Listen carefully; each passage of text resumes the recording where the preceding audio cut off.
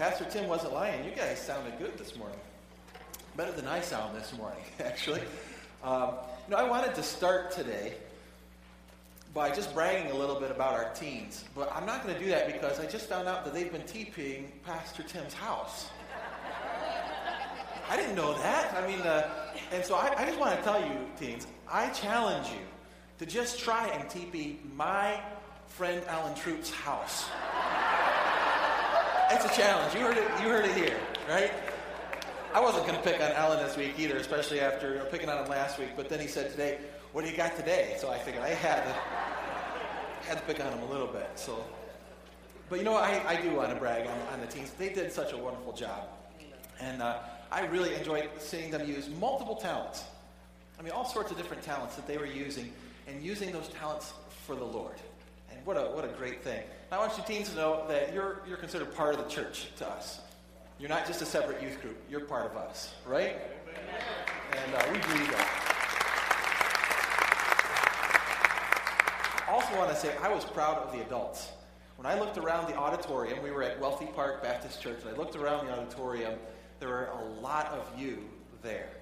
Not just the youth sponsors, although they were there too, but parents, grandparents, adopted parents and grandparents, and just people from the church in general. And you know what? That's a blessing to see when a church shows that it's a body of Christ, right? We don't look at people based on their age groups. We don't look at people based on different social status or economic status or ethnic background or anything like that. We are brothers and sisters in Christ, and we saw that yesterday, and I was encouraged by that. Well, as we come to Joshua, we're nearing the very end. In fact, this is the second to last message on the book of Joshua. Some of you might be thinking, yes. I don't know. Some of you might have probably enjoyed learning some things about Joshua. I learned things about Joshua that I've never known before. And I taught through the book of Joshua before, and I've picked up a lot of new things. But we'll be in Joshua chapter 23. When we come to the point of Joshua's farewell speech this week. Last week we dealt with the major conflict that was going on between East Israel and West Israel, and that could have torn them apart. And so now at this point in the story, they've learned how to defeat their enemies. They've also learned how to deal with their internal conflicts between themselves. And now they're really free, and the Lord's at the point where he's ready to just turn them loose so that they can go and enjoy the promised land. And the basic lesson that we have been learning through this is that God is faithful, right? God is faithful. So we should be full of faith because of that. We saw a promise made in Joshua 1, and we've seen him keep that time and time again.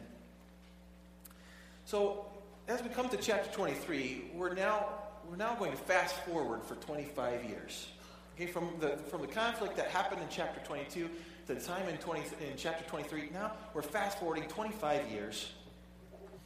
And let me read verses 1 and 2a of Joshua chapter 23. It says, "Now it came to pass, a long time after the Lord had given rest to Israel from all their enemies round about, that Joshua was old, advanced in age.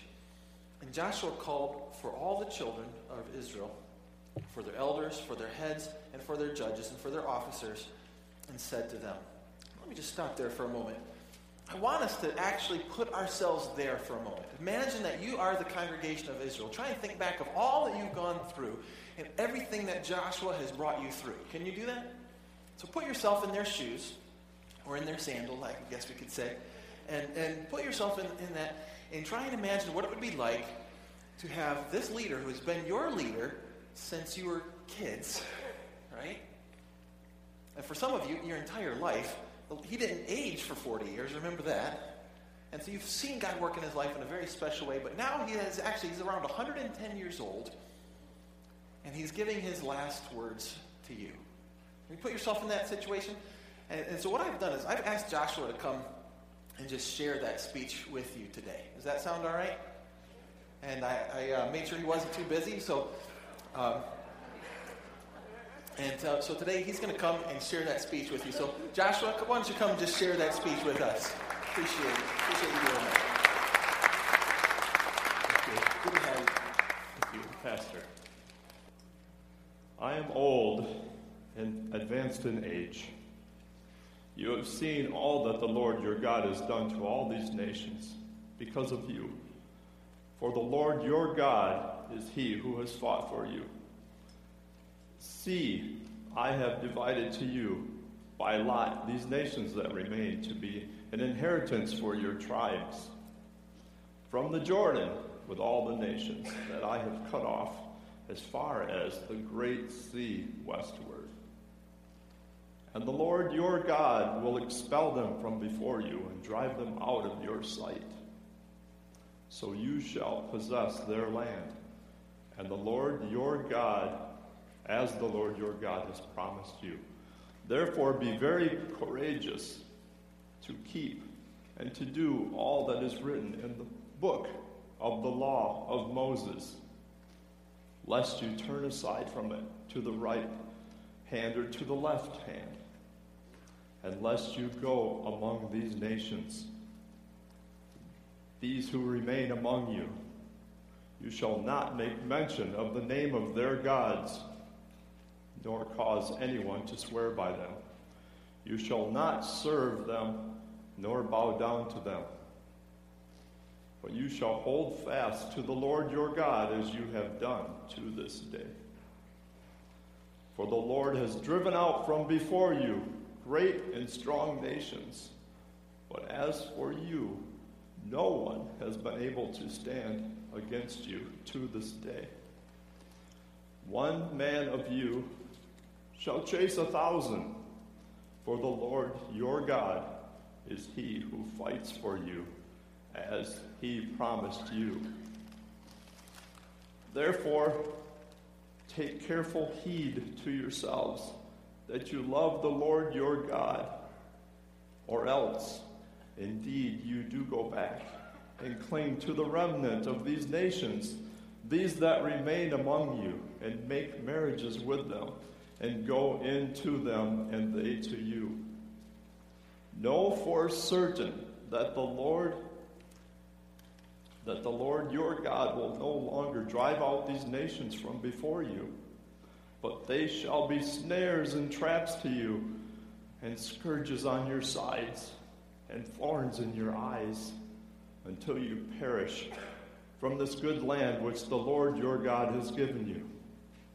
Behold, this day I am going the way of all the earth, and you know in all your hearts and in your souls that not one thing has failed of all the good things which the Lord your God spoke concerning you. All have come to pass for you. Not one word of them has failed. Therefore it should come to pass that as the good things have come upon you, which the Lord your God promised you, so the Lord will bring upon you all harmful things until he has destroyed you from this good land which the Lord your God has given you. When you have transgressed the covenant of the Lord your God, which he commanded you, and have gone and served other gods, and bowed down to them, then the anger of the Lord will burn against you. You shall perish quickly from the good land which he has given you.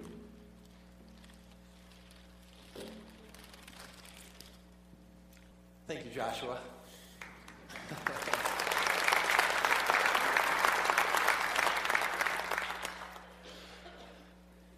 You know, there's something about the certainty of imminent death that gives us a type of clarity, right? In fact, you hear people say all the time when there's a near-death experience, what do they say? My whole life flashed before my eyes. Have you ever heard that said? Because there's something about the way we live normal life where we live in what I call the fog. Right? In a fog, you can't see what's behind you very far or what's in front of you very far, in any direction very far. You can only see what's right around you. And I think sometimes we live life that way, don't we?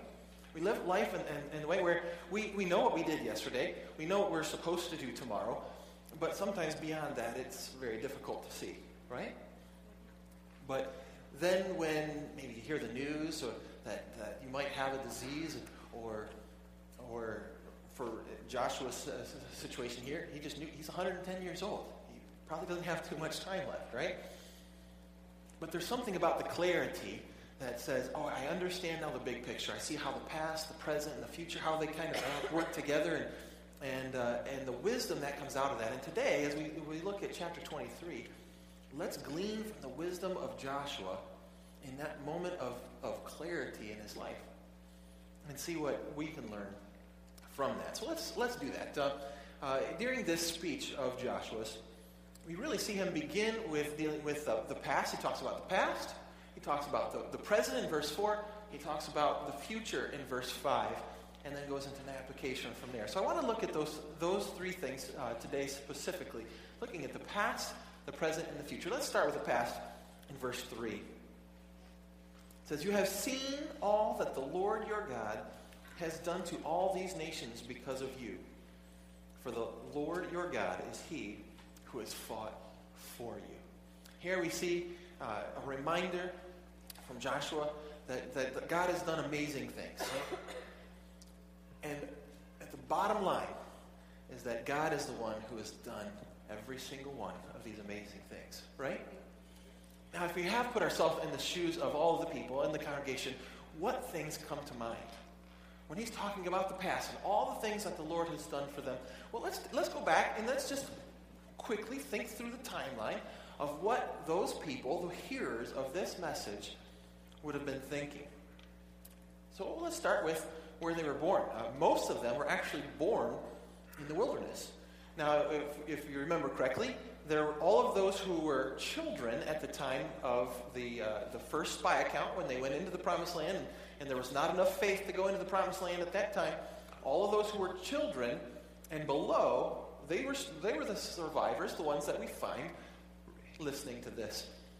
Everyone else was born sometime during that time. So when you think of it that way, you realize that the people that were listening to that story, they had heard stories of the plagues and the Red Sea. They heard these stories from their parents, right? Now, some of them actually experienced it. The older people who were surviving and listened to the words of Joshua actually were there as children and remembered that as children. And so to hear the stories, and I could just see how they sat around Grandma and Grandpa, and they tell their stories. I remember my grandparents telling me stories, all sorts of crazy stories. But to hear them tell the stories of how faithful the Lord was when they were slaves in Egypt, and the plagues that he put on the Egyptians so that he could free them, and how he opened up the waters so that they could walk across on dry ground. And not only that, as the Egyptians chased them, to flood them over again with the waters. And you grew up hearing those stories. They also, in the wilderness, they saw God provide food and water. When they needed food, God provided food. He would even at some points provide them food that they didn't even know what it is. You've heard of manna, right? What does the word manna mean in Hebrew? What's this? Right? Manna, what's this? Right? And so but God provided miraculously, sometimes sending quail, different things that he did to provide food and water. Whether he turned the bitter water sweet or gave them water out of a rock. And you were there to see that. You grew up in that environment. You saw God's faithfulness there. And then the enemies started to attack you, and you have no protection. You were wandering around in tents. And you saw God defeat Sihon and Og. You saw Joshua, the very man before you, giving his final farewell speech. And you remember the day when he held up Moses' hand. Remember that? And if he would, as long as the rod was held up, they were winning their victories. Joshua was there supporting Moses' hand, supporting his arm. And so you've gone through the wilderness phase. After those 40 years in the wilderness, let's fast forward a little bit to the Jordan River. You remember the Jordan River where you carried the Ark of God before you. Remember that and put yourselves in their shoes. Remember, they carried the Ark of God, which represented the very presence of God. And it went before them, and as they stepped into the Jordan River, the Lord blocked the waters just like he had done in the days of Moses. And they crossed the Jordan River once again. And then they saw God part the waters and do a miraculous thing just like he did in the Red Sea. And through this, they began to get this notion that they were serving the same God with the same power, the same promises, same protection as what Moses had served. You know what? We serve that same God, don't we? So we should put ourselves in their shoes. And God doesn't change. And the same God that parted the waters of the Red Sea is the same God that parted the waters of Jericho. Let's fast forward just a little bit further as we go into the Promised Land. And then we see them in Jericho.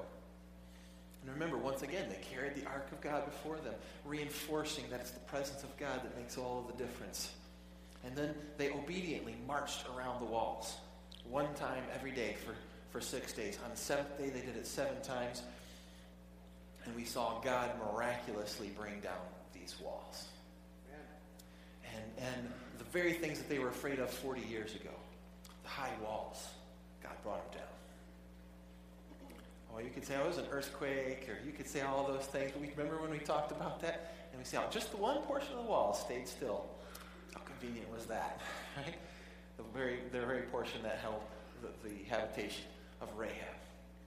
And we see God's his power, his miraculous power, and we begin to see that really clearly in the story of Jericho. Fast forward just a little bit further, and we have Ai. Remember the situation in Ai? The first time they went to Ai, they lost. No direction from the Lord, no Ark of God this time, and they went and tried to do it on their own, learning a very valuable lesson, right? And so they realized that if you put your confidence in man, it just doesn't work. Even though they had defeated Jericho in God's power, they thought they could defeat Ai in their own power. What an important lesson to learn, right?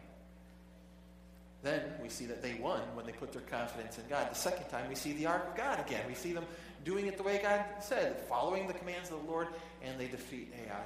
Next thing you know, they've learned one of the most important lessons, and they have learned to trust in God alone. Alone. Not in man, not in yourself, but to trust in God alone. We found this balance between cowardice and conceit. And cowardice is when we don't trust in God, and so we don't have the courage to go forward. And we saw about conceit. And conceit is when we trust in ourselves, so we think we can go forward. And neither of those two extremes work, right? But the balance is found right in the middle, and that is encouraged when we trust in God alone. All of these things are going through their minds as Joshua gives his farewell speech and says, remember the things that God has done. Remember the battles that God has fought for you along the way. And all of these images are coming to their minds. Let's fast forward just a little bit more to the Gibeonites. Remember the Gibeonite deception? Right? And they were tricked into making a treaty with the Gibeonites, and the Gibeonites pretended like they were from far away because God had said, do not make a covenant with anyone from inside the Promised Land. And so they pretended like they were far away.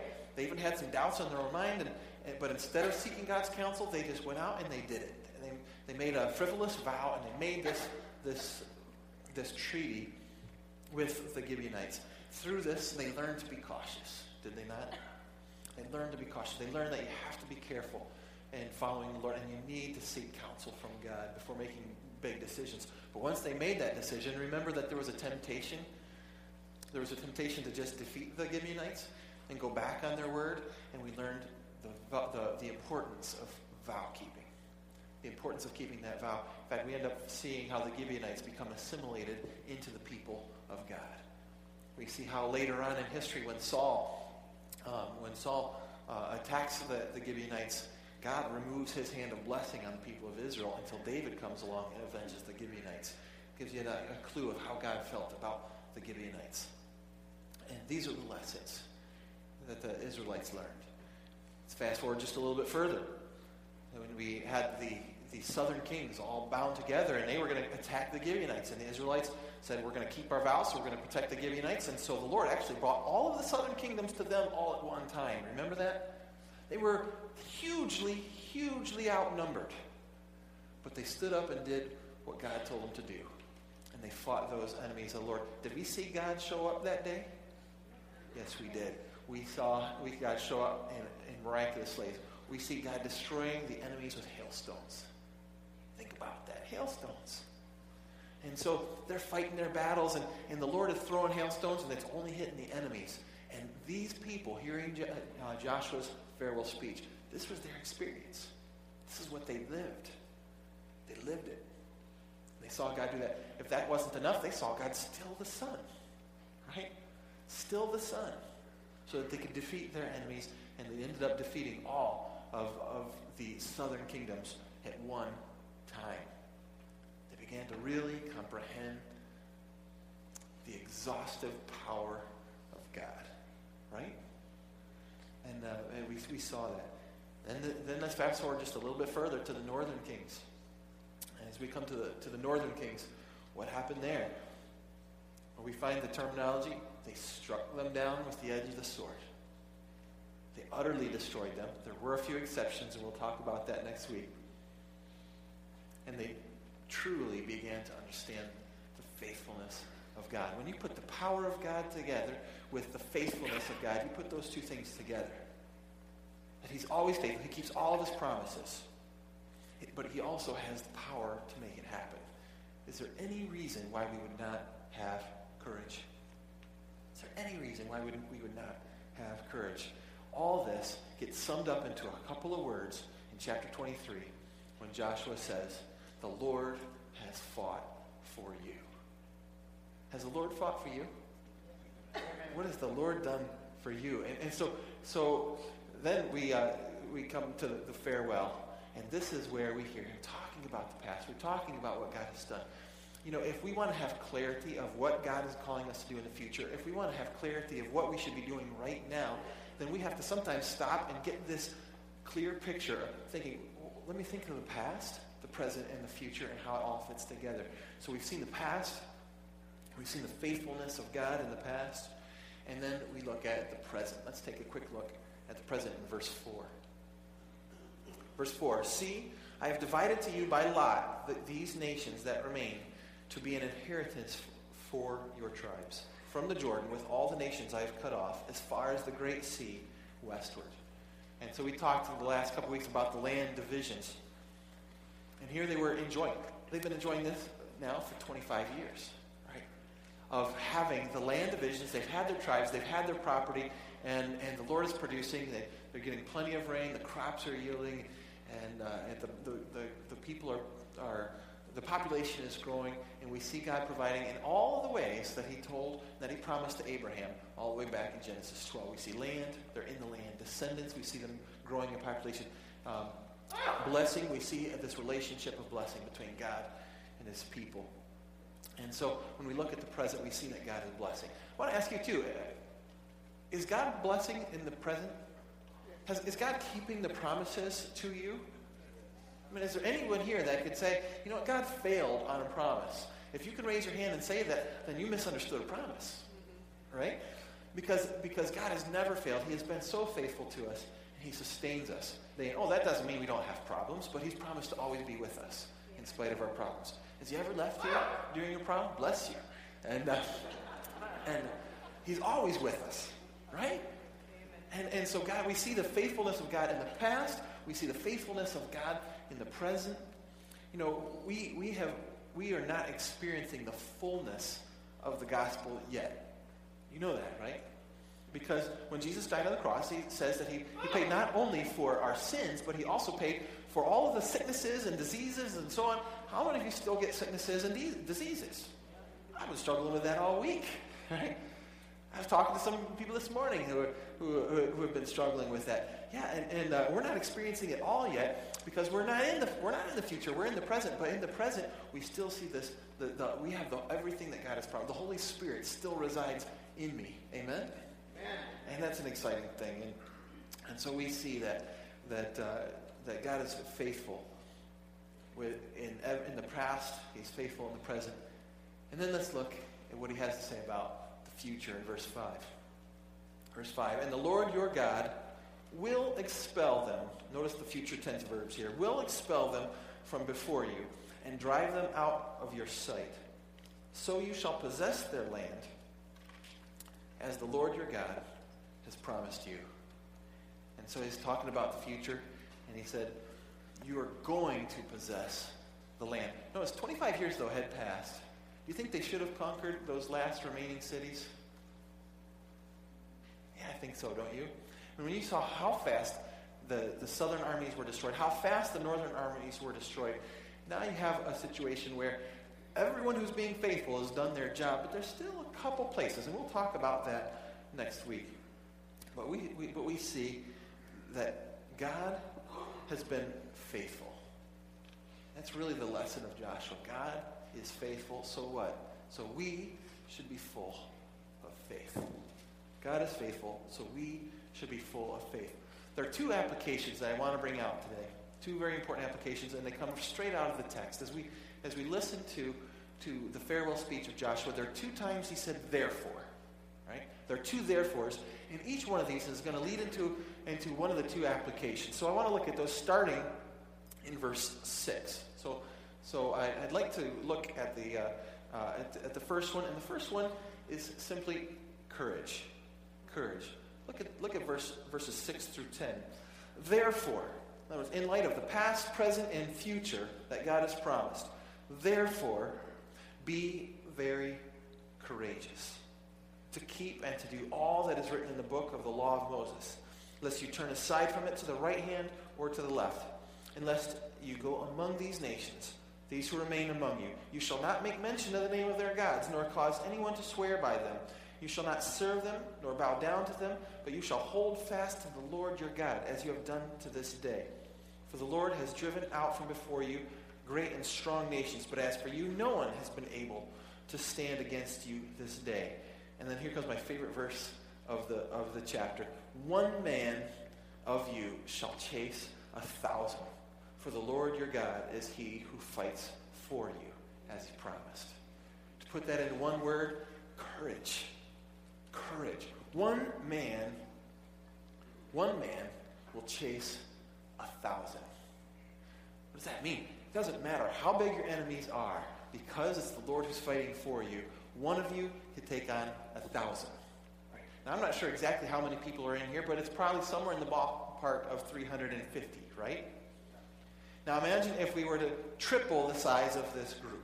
All right? So that means filling up any empty seats and most of you having people on your laps. All right?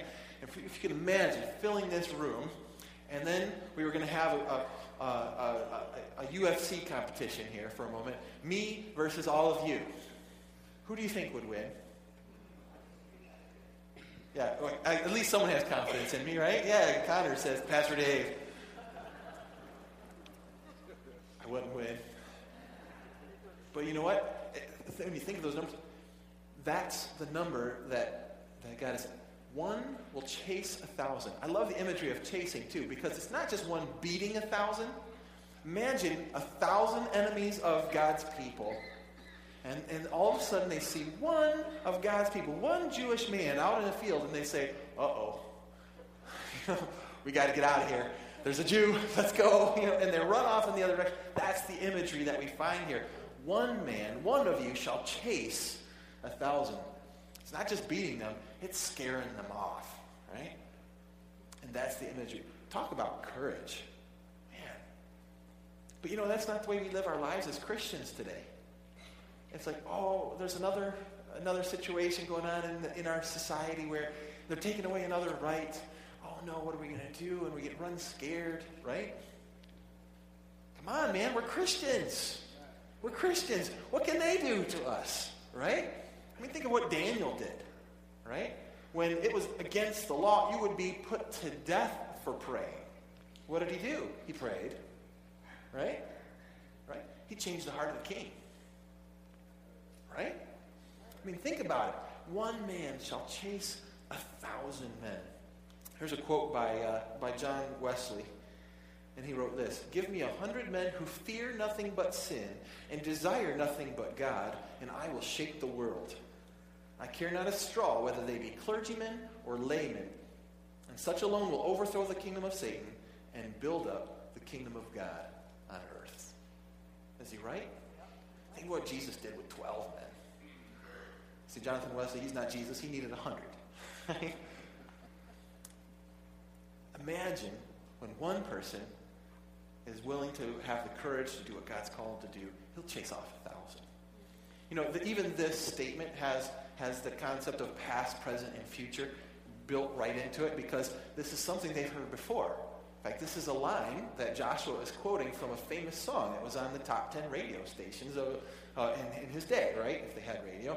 But this is one of the most famous songs that they knew, and it's called the Song of Moses, right? You've heard the Song of Moses?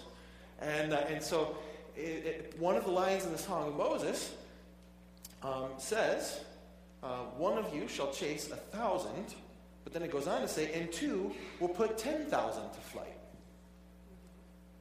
Pretty cool lyrics, by the way. Better than the lyrics of a lot of the songs that we hear on the radios today, right? These are good. And he says, one of you will chase 1,000, but two of you will put 10,000 to flight. What's the point of that? Wait till you see what happens when Christians get together, right? I mean, remember what Daniel did. Remember what Daniel, Shadrach, Meshach, Abednego did, right? And so when we get together, it's just amazing. It's also a tie to the future because we find the phrase again in the book of Judges, the very next book. We have a man who wasn't exactly the most faithful man his entire life. His name was Samson. Remember him? Pretty strong guy, right? And then he just had those moments of faithfulness. He had those little moments in chapter 15. He found a fresh jawbone of a donkey, and he grabbed it and struck down 1,000 Philistines with the jawbone of a donkey. I often pondered that. What is that? How do you fight off 1,000 people with the jawbone of a donkey? Thought maybe it was like a slang term for a machine gun. I don't know, but I'll tell you the answer. It wasn't a machine gun. It was the Spirit of the Lord came upon him. When the Lord fights your battles for you, that's when one man chases 1,000. I'm not guaranteeing you victories in everything that you do because you might fight in your own strength. But I can guarantee you, based on God's word, if you're fighting God's battles, and it's the Holy Spirit, and it's God fighting those battles for you, you will win. And you will chase 1,000 people away doing it. And if you team up with others, you're going to chase tens of thousands of people away when you do it. Give me 100 men who fear nothing but sin and desire nothing but God, and I will shake the world. Great words of Jonathan Wesley. So that's really the first application that we find. The second, therefore, is caution. Second, therefore, is caution. Let's look at verse 11 through 13. Therefore, take careful heed to yourselves, that you love the Lord your God.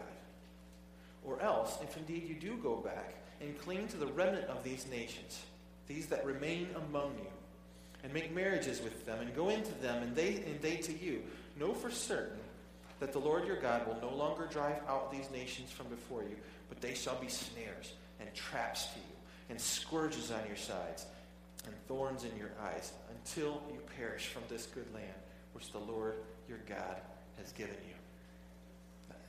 So as we see this, I went too far, sorry. As we see this in verses 11 through 13, we see this caution. Really, there shouldn't have been anyone left in the land at this point, right? We'd all agree to that. But he's saying, for those who are left in the land, do not let them influence you. Don't be contaminated by those who follow other gods. I like the way he put it, too. Don't even mention the names of their gods. Don't even consider those gods to be credible of being worthy to be mentioned. Because you, as God's people, serve one God, Yahweh, the Lord, your only God. Amen? And he said, do not be contaminated by them. Don't intermarry them. By the way, some people use this as an argument for racism. Is that what's being talked about here? Not at all. It's don't intermarry with those who are of false religions. It has nothing to do with race, right? In fact, we see Rahab. Was she a Jew? No. She's brought right into the, there's no problems with the intermarriage there. There's no problem with that. In fact, she's right in the line of Christ. We've talked about that multiple times. This has nothing to do with race. In fact, Caleb, remember Joshua and Caleb? Caleb was only half Jew, right? His dad was not Jewish at all. Right? Has nothing to do with that. And in fact, Caleb was the very first individual mentioned to receive an inheritance of land. Pretty cool, huh? And he's only half Jew. So we're not talking about race here. But he's talking about this intermarriage where you say, in spite of the fact that I worship Yahweh and you worship someone else, we're still going to have this connection. Even the connection is as intimate as the bonds of marriage. And God's saying that's not right.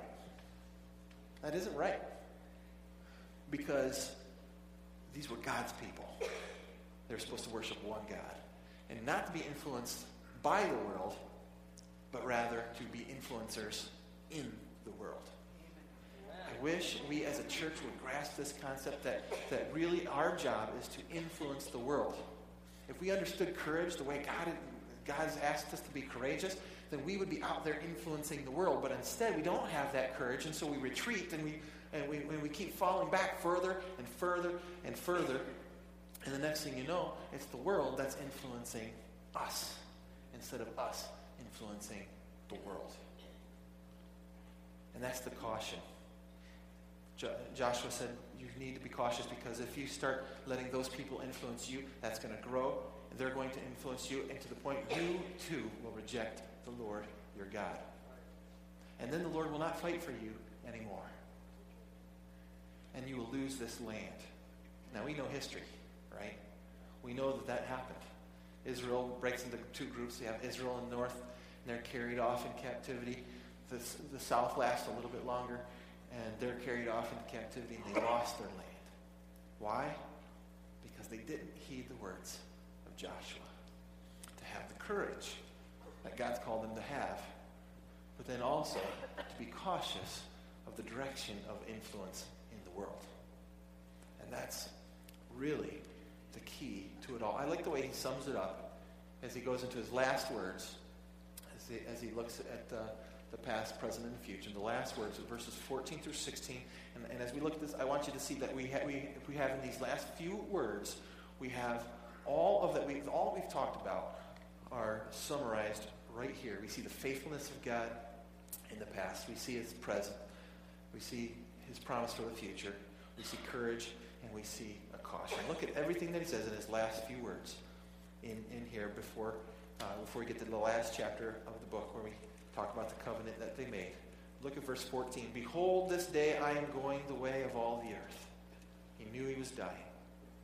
And you know in all your hearts and in all your souls that not one thing has failed of all the good things which the Lord your God spoke concerning you. All have come to pass for you. Not one word of them has failed. Therefore it shall come to pass that as all the good things have come upon you which the Lord your God promised you, there's the present, so the Lord will bring upon you all harmful things until he has destroyed you from this good land which the Lord your God has given you. The caution. When you have transgressed the covenant of the Lord your God, which he commanded you, and have gone and served other gods, and bowed down to them, then the anger of the Lord will burn against you, and you shall perish quickly from the good land which he has given you. Basically, you have to maintain your love relationship with God. Don't set your affections on anything on earth. Jesus reminded us of that, did he not? Don't set your affections on anything that the world has to offer. Be courageous. Be cautious. If we as Christians would learn just the lessons that we see in this little glimpse of clarity that Joshua had at the end of his life, imagine what the church can do. Right?